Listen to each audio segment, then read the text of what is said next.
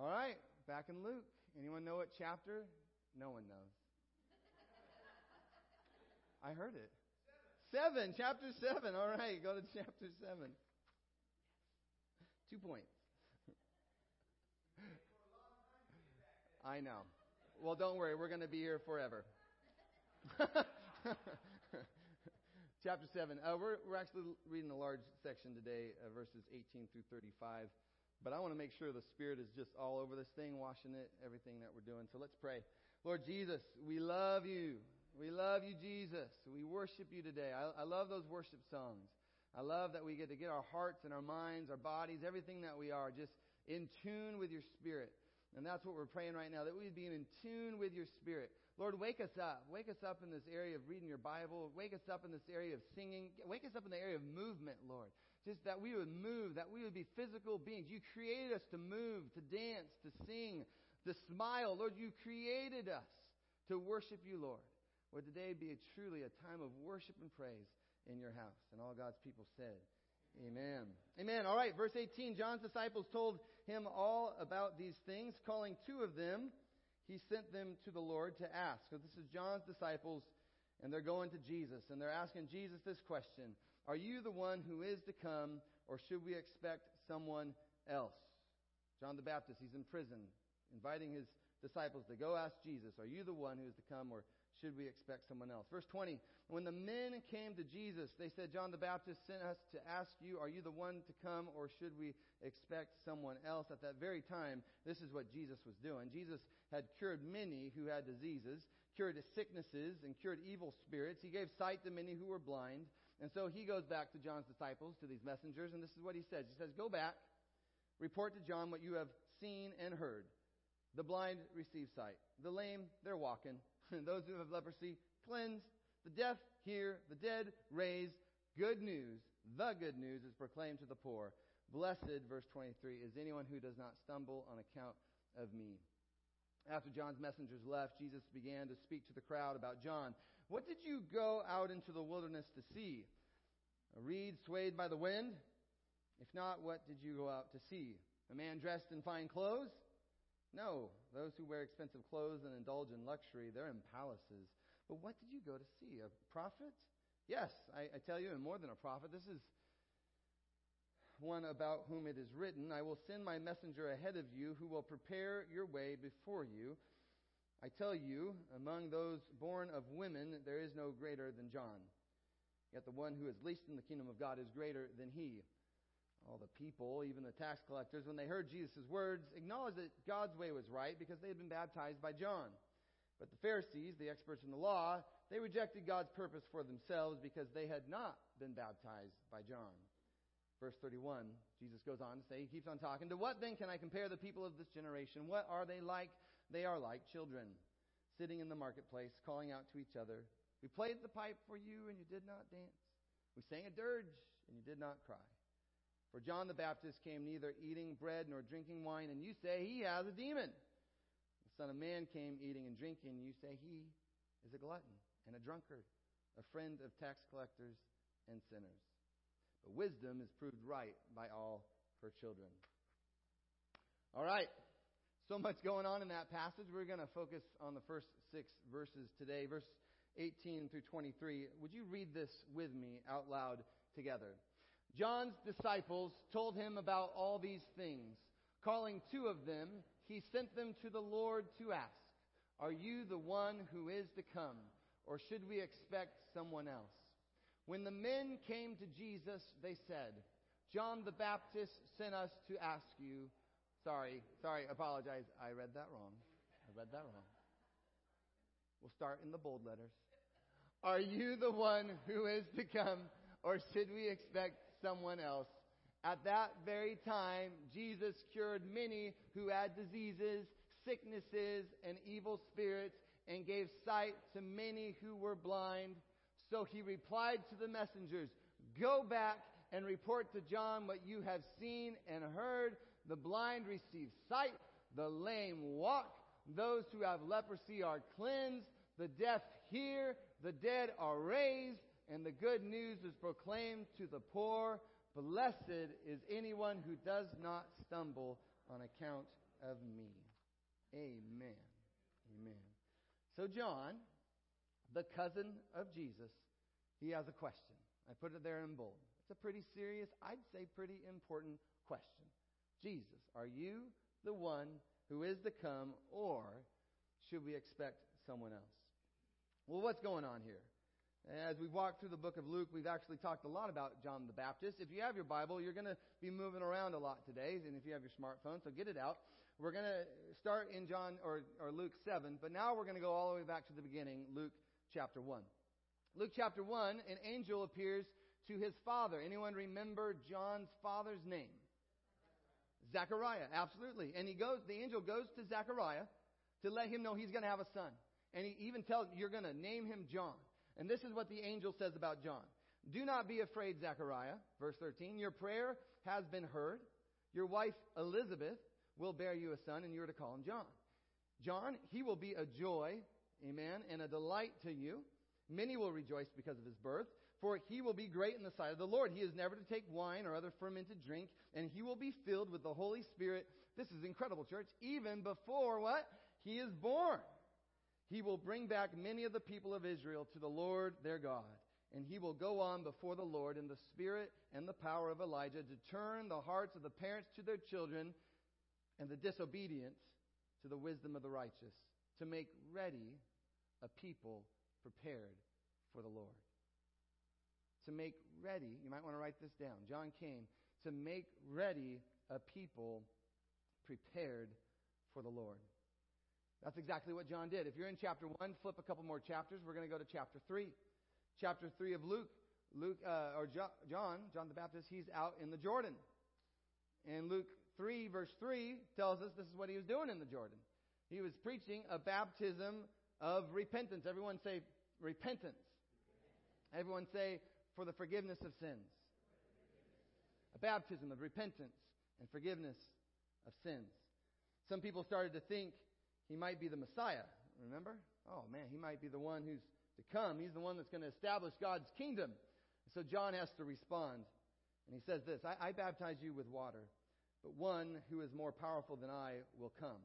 Who's he talking about there, church? Jesus, absolutely.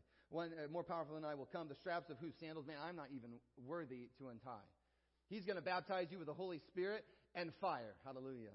His winnowing fork is in his hand to clear his threshing floor, to gather the wheat into his barn, but he will burn up the chaff with unquenchable fire. It says, with many other words, John exhorted the people and proclaimed the good news to them.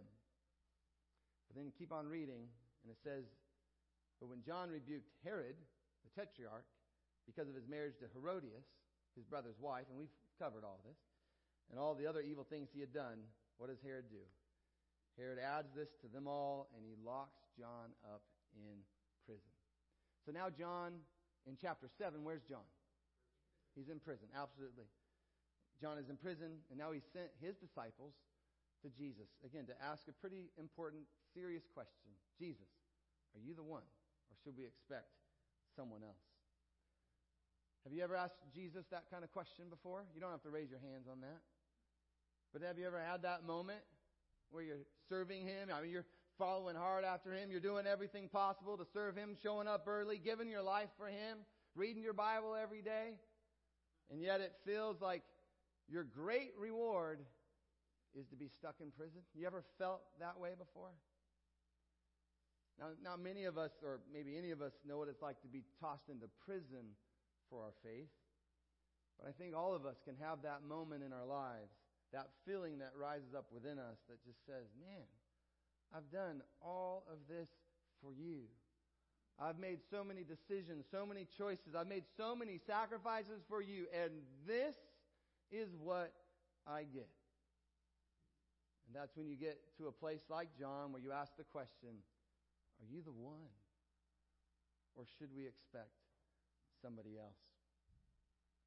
I love Jesus' response to John. I really want to look at this because there's so many different ways that Jesus could have responded, right, to John's disciples. He could have told them, oh yeah, that's right, John's in prison. Hey, just go tell John I'm getting him out soon, right? Just get ready, I'm coming. Right? Jesus could have declared, yeah, of course I'm the one. And I'm going to go rescue John. I am going to prove to all of you, watch what I'm about to do, that I am the one. Instead, what does he say? This is what we read it out loud. He says, go back, report to John what you've seen and heard. The blind receive sight, the lame walk, those who have leprosy, they're cleansed, the deaf hear, the dead are raised, and the good news is proclaimed to the poor. Blessed is anyone who does not stumble on account of me. Now, if I was one of John's disciples, I could see my response kind of being like, what? Did you hear what I asked, Jesus? Like, maybe you misunderstood. Like, literally, John is in prison right now for you, right? Right, because he's been preparing a way for your arrival. And I've been talking to him. He's a little nervous. He's a little anxious. And he's just wondering, Jesus, if you're the one. But if you look a little deeper into Jesus' answer, that's exactly what he's saying. He is the one. To really understand this answer, you got to go back to Luke 4. I get that we're going around, but we got to do some recapping here. So we're in chapter 7. There was a chapter 1, jumping up to chapter 3. Now we're going to be in chapter 4. Flip those pages, chapter 4. Now we covered this passage. I'm sure you remember every word of my sermon. It was at the beginning of April. So I probably don't even need to say anything because you have it all tattooed on your hearts. No, you don't. You have no clue what I said back then, probably. That was a long time ago. I don't remember it either. Don't worry. But Luke chapter 4. This was, again, early April. But back then, if you remember, this is the beginning of Jesus' ministry. We talk about Luke chapter 4 and what happens in this scene all the time because this is important. It's the beginning of Jesus' ministry here on earth. He's baptized by John. He's led by the Holy Spirit into the wilderness. Remember all this? He's tempted by the devil. But then he goes into Nazareth. He goes into Nazareth, and listen to what happens. Verse 6. He went to Nazareth, where he had been brought up, and on the Sabbath he went into the synagogue, as was his custom. This is a normal thing that Jesus would do. He stood up and he read. The scroll of the prophet Isaiah was handed to Jesus. He's unrolling it, and he found the place where it is written, verse 18, and he's quoting Isaiah, "The Spirit of the Lord is on me." Let's say this together. The Spirit of the Lord is on me, because He has anointed me to proclaim good news to the poor. He has sent me to proclaim freedom for the prisoners and recovery of sight for the blind, to set the oppressed free, to proclaim the year of the Lord's favor. Hallelujah. He rolls up the scroll, gives it back to the attendant, and Jesus sits down. I love this part. The eyes of everyone in the synagogue are fastened to Jesus. And he says this. This is his response. Today, this scripture is fulfilled in your hearing. This is amazing. This is amazing. This is incredible. This is good news, church. This is exciting news, church. This, Jesus is telling us, this is the year of Jubilee. This is the year of the Lord's favor. Messiah has come, and He is bringing the kingdom of God. And he's quoting Isaiah. This is a passage, by the way, that everyone would have been familiar with. Everyone in that room. And it's a prophecy that everybody in that room, they were waiting for. They were anticipating. They were expecting. And now Jesus comes and He says, hey guys, guess what? The Spirit's on me. Hey everybody, listen up. The Spirit is on me. I am anointed. The Spirit is on me. Hey, listen up, synagogue. I am anointed. I am here to proclaim good news to the poor, freedom for prisoners, recovery of sight for the blind, to set the oppressed free. I am here. The Spirit of the Lord is here to proclaim the year of the Lord's favor. It is a year of Jubilee. Set down. It is done. Today, it is fulfilled in your hearing. Your wait is over. Your wait is over. Your long expected, anticipated Messiah, your deliverer, your Savior, your King, He's come. Right? Jesus declares, I have the Spirit of the Lord on me. I am anointed. The kingdom is coming. Today, this scripture is fulfilled in your hearing. Can we just worship Jesus for who He is, church? This is amazing. Praise the Lord. And then you keep reading your Bible, and what does Jesus do? And we've covered it the last several months, but Jesus proves it, right? He proves it. He starts establishing this kingdom with what? With power and authority. He appoints 12 disciples. It kind of reminds you of the 12 tribes of Israel, and he delegates to them his power and his authority. He and his disciples, it feels like they just start healing everybody, right? I mean, the lame people, they're walking. Those blind people, they're seeing. Demons fleeing. Things are happening. Hallelujah. Praise the Lord. And yet, John, where's John? He's in prison. John's in prison. You ever feel that way?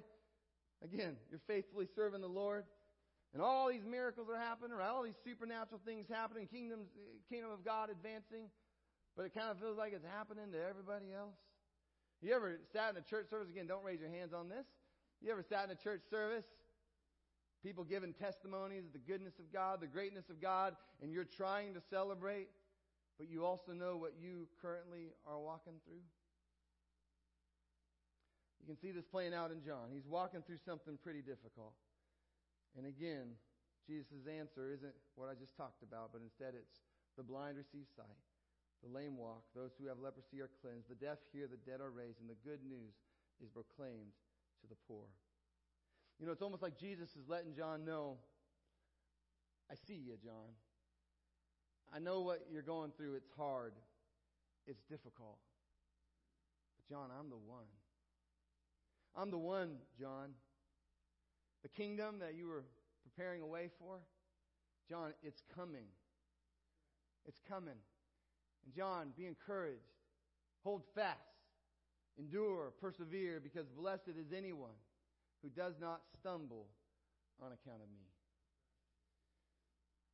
Now, we don't know how John responded to Jesus' answer when his disciples relayed that message to John. But this morning, I want us all to understand that Jesus' answer to John's disciples, that is the best answer that John or any of us could receive. Even, by the way, if it's not the answer we wanted or the answer we expected. See, because Messiah coming to earth, King Jesus beginning to establish his kingdom, the kingdom of God, that's the best answer that John could have received that day. Because even though John was still stuck in prison, even though he would eventually, church, lose his life for the sake of Jesus, the fact that Messiah had come, the fact that Jesus, the Son of God, had come, would die, would rise again, Jesus and his kingdom would become the good news for John, for me, and for everyone else over the last 2,000 years who would believe in the name of Jesus. It is truly good news. That includes you and me today. The good news of Jesus. Do you hear what I'm saying?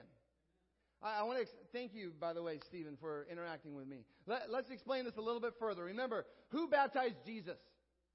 John, right? John. The Gospel of John. Now, there's a lot of Johns in the Bible. Let's keep this separated.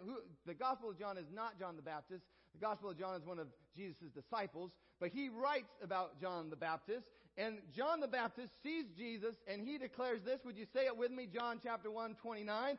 Behold the Lamb of God who takes away the sins of the world. Behold the Lamb. That's a crazy statement. Can you imagine just sitting there? You're in the water.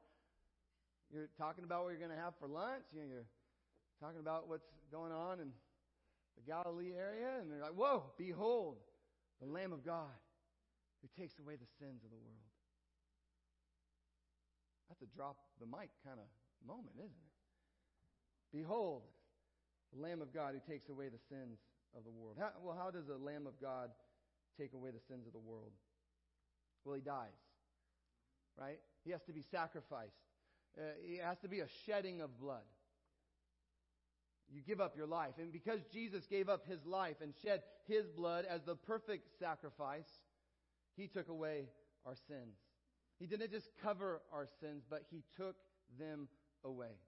He took away John's sins. He took away my sins. And even to this day, there's so much hope in this room. There's so much joy in this room. Anyone in this moment, if you came in here today and you were just living in your sin, you were feeling just the heaviness, the weight of it all, you know that you're living far, far away from your Creator, living it up while you're going down without Jesus. If in this moment you come to Jesus and you put your belief in Jesus, put your faith in Jesus as Lord, Messiah, King, Savior, all of your sins, they will not just be covered, they will be taken away. You will be a forgiven child of God, set free in the mighty name of Jesus, and you can walk with God forever and ever in perfection and holiness, all because of Jesus. That's how good Jesus is today. Praise the Lord. And that's why Jesus' answer to John's disciples, it was the best answer that John or anyone else could have received. Messiah has come. The King has come. Salvation has come to the people of God. Now, in the natural, let's be honest, in our flesh, in that moment, if we're John, what do we want Jesus to do? We want him to get us out of prison. Absolutely. Like many of our prayers, I mean, we still pray those prayers. Exactly that, right? Get me out of here. Rescue me. Save me. Deliver me. I'm in prison, and I want to be out of prison.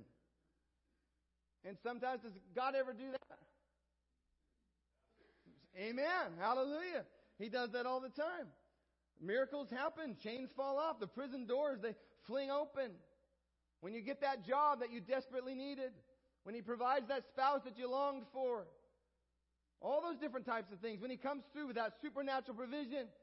When you receive that healing that you just so desperately needed. Often He comes in exactly like that. I mean, we can spend hours just telling our stories, telling our testimonies of what God has done. But even if He doesn't, church, even if He doesn't, what He has done for us on that cross, what our beautiful, wonderful, powerful King has done for us on that cross, it is more than enough for Jesus always to be worthy of worship and praise, to be worthy of our very lives. See, what Jesus did for John and what Jesus has done for me and for us, it is more than enough for all of us to give Him everything we have, even our very lives, back to Him. That's what's so beautiful about being a Christian. That even when we're suffering, even when we're hurting, even when we're going through situations that just feel like hell on earth, we know, we trust, we have confidence that because of Jesus and the kingdom of God that He brought with Him to earth, because of Jesus, because of His death, His resurrection, because of Jesus, we have received good news. And no matter the circumstances, no matter the situation, in Jesus, I am always walking through the year of Jubilee. I am always living in the year of the Lord's favor. And nothing is going to separate me from the love of God that is found in Christ Jesus. No pain, no trial, nothing, no foe, no enemy is going to stop me. No one is going to stop me. No one is going to stop you. No one is going to stop the advancement of God's kingdom. It didn't matter what Herod did to John. Did you notice in the early church, if you wanted to, snuff out Christianity, the worst thing you could do is kill a Christian, because you killed a Christian and 10 more would rise up. You can't snuff us out. You cannot stop us. The kingdom of God is advancing. Right? It didn't matter what Herod did to John. John was on the winning side. A fire, when Jesus came to earth, a fire was ignited that nobody is going to snuff out. So many of you have been praying for Pastor Tom and his amazing family. I'm so proud of you, church. My heart breaks for you because with his passing, and he actually passed yesterday at 4:50 in the afternoon, in the evening. And I don't like seeing anybody go through heartache and pain. And my heart breaks for so many of you as it just hurts. And there's grief and there's sorrow. And I'm sorry that happened. But I just want to share a couple of things with you. And I hope it encourages you today. Monday night, his wife, amazing wife Sarah, texted my wife Mary and asked us to come over Monday night. So it was actually pretty late. I drove over there. And it was wild. Tom was awake. And he is in hospice care, and most of the time was just sleeping. But there he is awake. So that's pretty special for me to be there during that time. And so I walk into the door of his hospice room. And the church, I just want you to hear this. The Lord gave me a gift that night, and I don't think I will ever forget this gift. I walked into that room, and I heard worship music playing. Now, that wasn't unusual. Every time I'd visit Tom, there was always worship music playing. But it was playing from a phone that he was holding with his own hands. And church, what I didn't realize as I walked in is that he was about to lead his wife and his sister Lisa in communion. And so this man who has tumors all over his body, this man whose organs are beginning to shut down, he hands me the body of Christ. He hands me the body of Christ. And he begins to lead me through communion. Then he gives us a cup, and we pass the cup around, representing the blood of Jesus. This man who in the natural was dying of cancer, in his spirit he was soaring with Christ. And he was declaring, he actually said these words. Again, just imagine the elements in his hand, the phone with worship in the other hand, and he's holding them up, and he said, Jesus, I believe you speak a better word over my life. He was declaring the greatness of God, the goodness of God over his life. It was this incredible faith, incredible resilience, endurance, this courage, this bravery. He declares the goodness of God. He celebrates communion, the body broken for us, the blood shed for us, that he was on the winning side, that he was a child of God, a citizen of God's kingdom, and that nothing, not even cancer itself, was going to ever separate him from the love of God that is found in Christ Jesus. Tom was declaring, I'm on the winning side. Hallelujah. Praise the Lord. It was so powerful to me, church. I'll never forget that. What a gift. Even now, I'm trying to be calm. But that moment was so real. It's still so fresh in my mind. Even as I left, I was driving my car. I just shook because I felt the life of Jesus flowing through my veins. See, church, it wasn't just a religious exercise. It wasn't just a ritual. And I'm not against religion. I'm not against rituals if they help point us to Jesus. But you just need to know it wasn't just some kind of routine. It was this man who was suffering, a man who was in pain, who could identify just a little bit, right, with John being stuck in prison. But he told the world that night, listen to my words, church. He told the world that night. He told the devil. He told all the evil spirits. He told the rulers of the air. He told them all. He shouted into the atmosphere that my victory is in Christ. Hallelujah. His victory was in Christ. It's the same victory that John had. It's the same victory that I have. It's the same victory that any of us have in the mighty name of Jesus. Before I left, I bent down. I just looked Tom in the eyes. And I love Tom. Tom, one of my best friends. I just looked him in the eyes. I said, Tom, I just want you to know it's happening. All that we've worked so hard for, all that we dreamed about, it's all happening. Salvation is coming. Jesus is advancing. His kingdom is advancing. And my friend, who right now is dancing with Jesus, my friend, he just began to cry. Began to cry. And, you know, I even felt bad that I made him cry, because that's not what I wanted to do. But at that moment, church, it's not a game. It's not just a little thing you do on a Sunday morning and check the box off and say, I did my Christian ritual or routine. We're talking about real life. And Tom, he gave his life, right, for the cause of Jesus, for the advancement of his kingdom. And we get that, you know, Jesus. Have you met Tom? I mean, he adored Jesus. Everyone kept on telling me, every time I'd visit, they go, yeah, Tom's Jesus' favorite. Every time. I mean, he and Jesus, like, they love each other. But, you know, just like Jesus was able to tell John that the kingdom was advancing, I was able to tell Tom the same thing. And that's the truth. His kingdom, through his people, it is still revealing itself on earth as it is in heaven. Your kingdom come, your will be done on earth as it is in heaven. I know it sometimes feels dark. I know, I get it. Sometimes it feels like evil is winning. But what Jesus did 2,000 years ago, what Jesus is doing today in 2020, it is still truly the good news. The light of the world. Remember that manger scene? The light of the world. came to the earth. Emmanuel, God with us, came to earth. The light of the world. And that light is still spreading. In fact, I believe it's spreading like never before, all through the earth. The very last thing I told Tom Monday night was this. I said, Tom, I cannot unsee what I saw tonight. I cannot unsee what I saw tonight. Tom, if you can be unwavering in your faith, then so can I. The last words I said. If you can be unwavering in your faith, then so can I. Church, I'm all in. How about you? You in? I think we are. I think that's what makes LifeStream so special. That's why I love this place. This is a place of a people who are all in. I saw what you guys did over the holiday season. If there was ever anybody in, you are in. Thank you for being in. And yes, you're walking through hard things.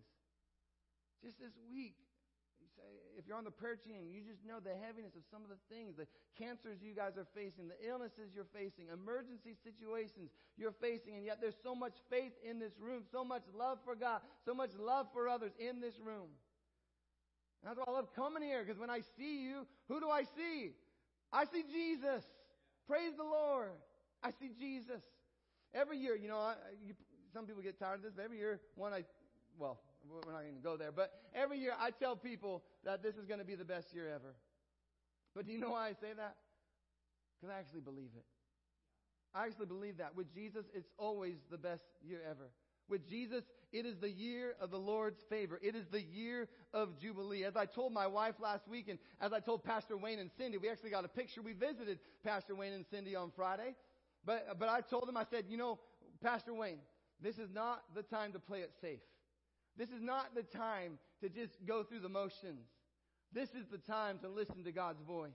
It is time for you to be strong and courageous, for you to be brave, for you to take risks that He is asking you to take, for you to share the good news of Jesus Christ. And whether we live to 20, 30, 40, 100, no matter how this life turns out, we're going to move forward in confidence that we have the true hope, life, and eternal joy in Christ. And we don't have to wait. And if you're new to this whole Christianity thing, I want you to hear what I'm saying. You don't have to wait until you're gone to experience abundance and eternal life with the Lord. I want to say that again. You don't have to wait until you're gone from this earth to experience the true abundance and eternal life with the Lord. The abundant life that He offers, it is available today. You can live that life today. Today is the day that the Lord has made. Today I'm going to rejoice. Today I'm going to be glad, because right now this is who I am and no one's taking this away from me. I'm a child of God. We are children of God. Would you just declare this to the atmosphere around you? Say, I am a child of God. I am a child of God. Right now, church, we are raised up. If you could visually see this with your mind's eye, we are raised up. We are seated with Christ in heavenly places. Right now, we are heirs with Christ, anointed, forgiven, and set free. Right now, we are walking in eternal life with Jesus, and we are on the winning side. Here's the best part, and I want to close with this. One day, Jesus is coming back. I want to say that again, because sometimes I mumble. One day, Jesus is coming back. Hallelujah. One day, Jesus is coming back. And though we have seen glimpses of His kingdom for the past 2,000 years, one day, He will reign in His kingdom like the world has never seen before. And for people like John, and people like Tom, and people, just millions of others who have put their faith and hope in Jesus, in His kingdom, in the consummation of His kingdom, all will be made right. All will be made right. I know some of you are struggling today. Some of you are walking through difficult situations. Again, as your pastor, my heart is breaking for you. There are things that are full of anxiety. Many of you are anxious, or you're worried, or you're fearful. And I'm sorry. My heart breaks for you. I wish you weren't walking through that. But we actually did the Bible in a year. We made it, all 365. And what's cool about that is, you know what book you read at the end of the year? Revelation. We know how the story's going to end. Come on. We know how the story's going to end, and we know that we are on the winning side. That, by the way, that's not just a motivational slogan. That's the truth. That's the truth. I want to read a few passages. I'm going to ask Kyla to come forward. I just have a hunch. Many of us need to hear these scriptures this morning. My prayer is that as you hear the Bible read out loud, that faith would rise up in this place. Not just a Mickey Mouse Disneyland, I'm going to try to smile kind of faith, but a real foundational faith would rise up in this place. A faith that says, I believe in Jesus as my King, Jesus as the Messiah. I believe in Jesus as the one who brought His kingdom with Him, the kingdom of God 2,000 years ago, and it's Jesus who's going to come again and consummate it, and He's going to finish what He started. You might want to write that down in your notes. Jesus is faithful, and He's going to finish what He started. And because of the good news, we can say with complete confidence, this is going to be the best year ever. Let's listen to the Word of God. Praise the Lord. Revelation 21, 1 through 7. Then I saw a new heaven and a new earth. For the first heaven and the first earth had passed away, and there was no longer any sea. I saw the holy city, the new Jerusalem, coming down out of heaven from God, prepared as a bride, beautifully dressed for her husband. And I heard a loud voice from the throne saying, Look, God's dwelling place is now among the people, and He will dwell with them. They will be His people, and God Himself will be with them and be their God. He will wipe every tear from their eyes. There will be no more death, or mourning, or crying, or pain, for the old order of things has passed away. He who is seated on the throne said, I am making everything new. Then He said, Write this down, for these words are trustworthy and true. He said to me, It is done. I am the Alpha and Omega, the beginning and the end. To the thirsty I will give water without cost from the spring of the water of life. Those who are victorious will inherit all of this, and I will be their God, and they will be my children. Chapter 21, verse 22. I did not see a temple in the city, because the Lord God Almighty and the Lamb are its temple. The city does not need the sun or the moon to shine on it, for the glory of God gives its light, and the Lamb is its lamp. The nations will walk by its light, and the kings of the earth will bring their splendor into it. On no day will its gates ever be shut, for there will be no night there. The glory and honor of the nations will be brought into it. Nothing impure will ever enter it, nor will anyone who does what is shameful or deceitful, but only those whose names are written in the Lamb's book of life. Chapter 22, verses 1 through 5. Then the angel showed me the river of the water of life, as clear as crystal, flowing from the throne of God and of the Lamb down the middle of the great street of the city. On each side of the river stood the tree of life, bearing 12 crops of fruit, yielding its fruit every month. And the leaves of the tree are for the healing of the nations. No longer will there be any curse. The throne of God and of the Lamb will be in the city, and His servants will serve Him. They will see His face, and His name will be on their foreheads. There will be no more night. They will not need the light of a lamp or the light of the sun, for the Lord God will give them light, and they will reign forever and ever. Chapter 22, verses 12 and 13. Look, I am coming soon. My reward is with me, and I will give to each person according to what they have done. I am the Alpha and the Omega, the first and the last, the beginning and the end. Verse 20. He who testifies to these things says, Yes, I am coming soon. Amen. Come, Lord Jesus. Would you say that with me, church? The Lord declares, Yes, I am coming soon. Church, amen. Come, Lord Jesus. At this time, I want to invite the worship team to come back up, and if the ushers could begin to pass out the elements. We're going to receive communion today. Ushers, go ahead and pass out the elements. Would you hold on to these elements? We're going to receive them together. So as it comes around, just hold it in your hand. As we receive communion today, may it not just be a routine or just a ritual, but may it be a fresh declaration, a freshness, a vitality to receiving communion. Would it be a statement to the world around us, into the atmosphere? As for me and my house, we're going to serve the Lord. As for me and my house, we believe in Jesus. As for me and my house, we believe in the power of His body broken for us, His blood shed for us. We believe He is the beautiful, wonderful, powerful King who is coming back to finish what He started. And He's going to reign forever and ever. I believe in who you say you are, Jesus. I believe that you're going to do what you said you're going to do. And that in your kingdom there is no end. There's never an end in your kingdom, Lord. That's what we believe. That's what you believe today. That's what you believe as you take communion. You believe. You hold it out and you tell to the world, I believe Jesus speaks a better word over my life. Hallelujah. He is the Alpha, the Omega, the first, the last, the beginning, and the end. And Jesus is coming soon. Amen.